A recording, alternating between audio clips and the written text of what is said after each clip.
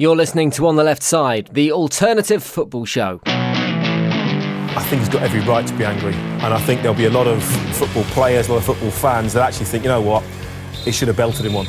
Hello, happy On the Left Side day to you. I'm Jim, and I've got a bucket full of football funny to throw in your direction. Here it comes.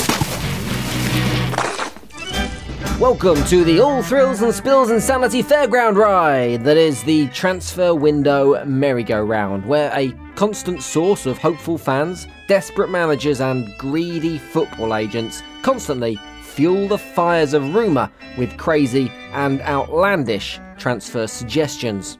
One of the most outlandish claims of all this week has been from Arsenal manager Arsene Wenger, who said this. Do you expect to be busy in the January transfer? I will be busy, yes, because I'm open-minded on any possibility to strengthen our team. Arsene Wenger, busy in the transfer window. Doesn't seem very likely now, does it? The transfer window is usually a time that the Frenchman locks his wallet in an incredibly secure safe, surrounded by concrete, at the very bottom of a lake, on Mars.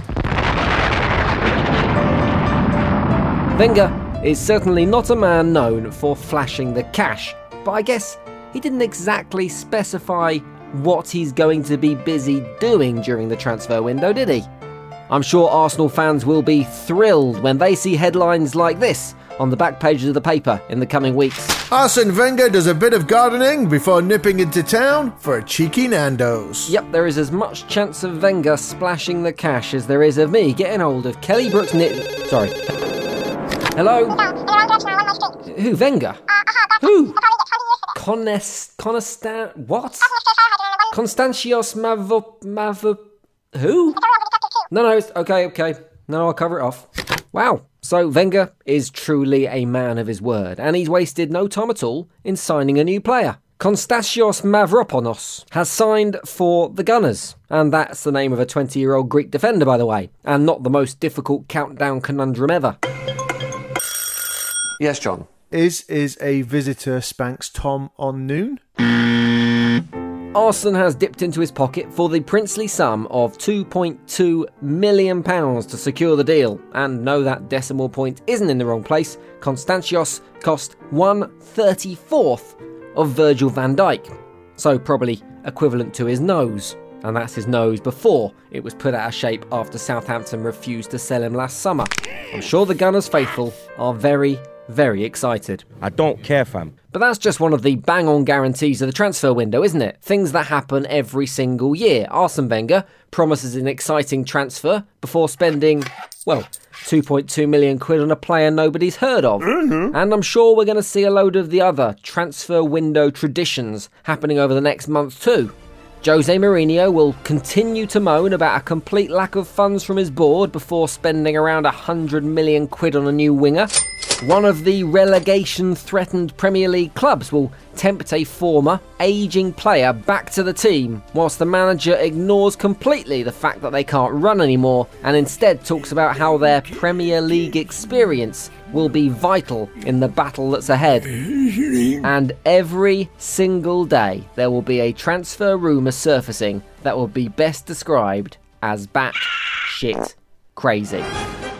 The battiest, shittiest and craziest of those right now is the suggestion that the big Geordie drain on the NHS that is Andy Carroll could be swapping East London for South London and making a move from West Ham to Chelsea. A rumour that I am 100% convinced can only have been started by Andy's mum. Ma! It's a transfer that, if it actually goes through, will then become the dictionary definition of more money than sense. Most fans will be struggling to make sense of it at all, whilst the pundits will no doubt utter phrases like, on his day he's unplayable, and he's a great plan B option, which I suppose you kind of have to say he is. As long as that plan B involves throwing himself around the pitch for 10 minutes, injuring the opposition keeper and getting injured for the next 2 months. You certainly wouldn't want it as your plan A anyway. If Carroll does make the inexplicable move across the nation's capital, you maybe wouldn't hold it against him. Not because surely it would be a massive payday for the striker, and actually, a role as a backup player with 15 minutes of football here and there may actually suit him. But because West Ham fans are behaving like absolute cuntbags at the moment.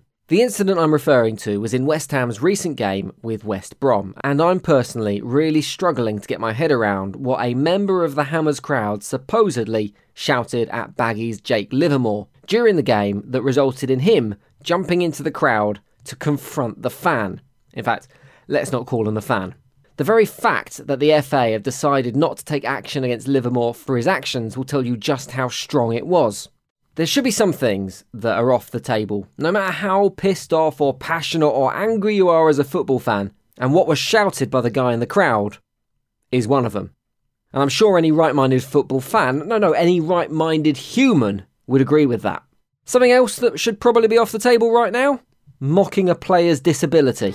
But that is exactly what happened this week, when Falkirk's away fans hurled fake eyeballs onto the pitch as they played Dunfermline, taunting Furs midfielder Dean Shields, who lost an eye back in 2006. Just let that sink in for a minute. Fans taunting a professional sportsman who had succeeded in football at the highest level despite losing an eye. What should be heralded as an incredible achievement. It's the equivalent of going to watch Beethoven play the Fifth Symphony and then hurling fake ears at him.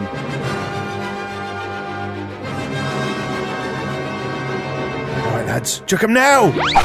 Ow! Kind of. You get my point anyway.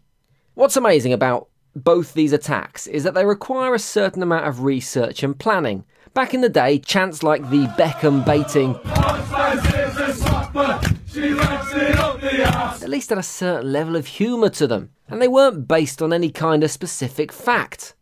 Or at least, I don't think they were. Here we have football knobheads getting ready for a match by preparing a dossier on potential psychological weak spots for opposition players.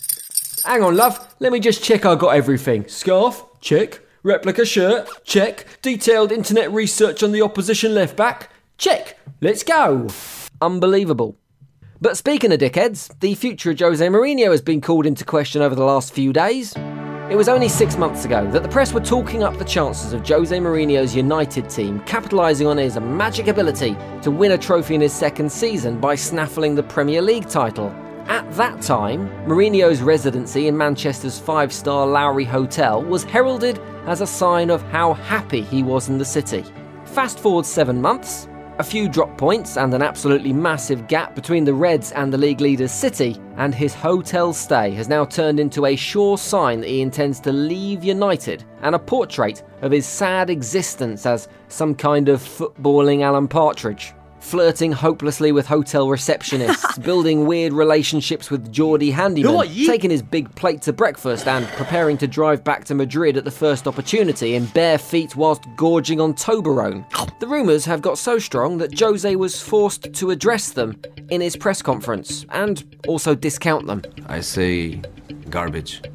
I'm going to leave when the club wants me to leave, because I have no intention to leave at all. Okay, so why are you living in a bloody hotel then? If the fans want me to be comfortable, that's the way I feel very comfortable. That's the way I feel very comfortable, because I am very lazy. Fair point. The one thing you'd expect to get from an 850 quid hotel is comfort. I've stayed in Premier Inns where you get a choice of 3 pillows. I imagine for 850 quid a night you get a choice of mattress and pillows and bed. And probably you share it with as well. No wonder Jose doesn't want to leave.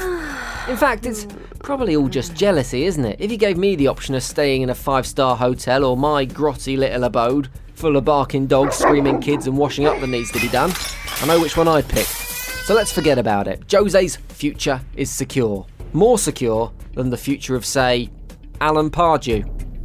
Pardew has made a bit of a reputation for himself in football, for turning up to a club, getting instant results, getting players running through walls, and then 6 months later, almost as soon as he gets linked with the England job, it all falls to pieces.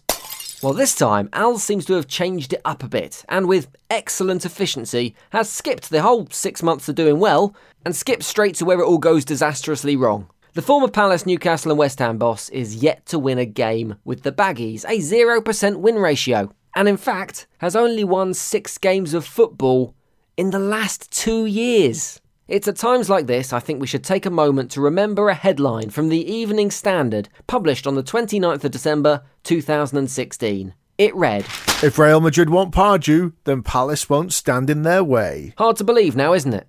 In some ways, I wish that had happened and Real Madrid were now playing football in the English Championship somehow, with the fans wishing they'd appointed Sam Allardyce instead.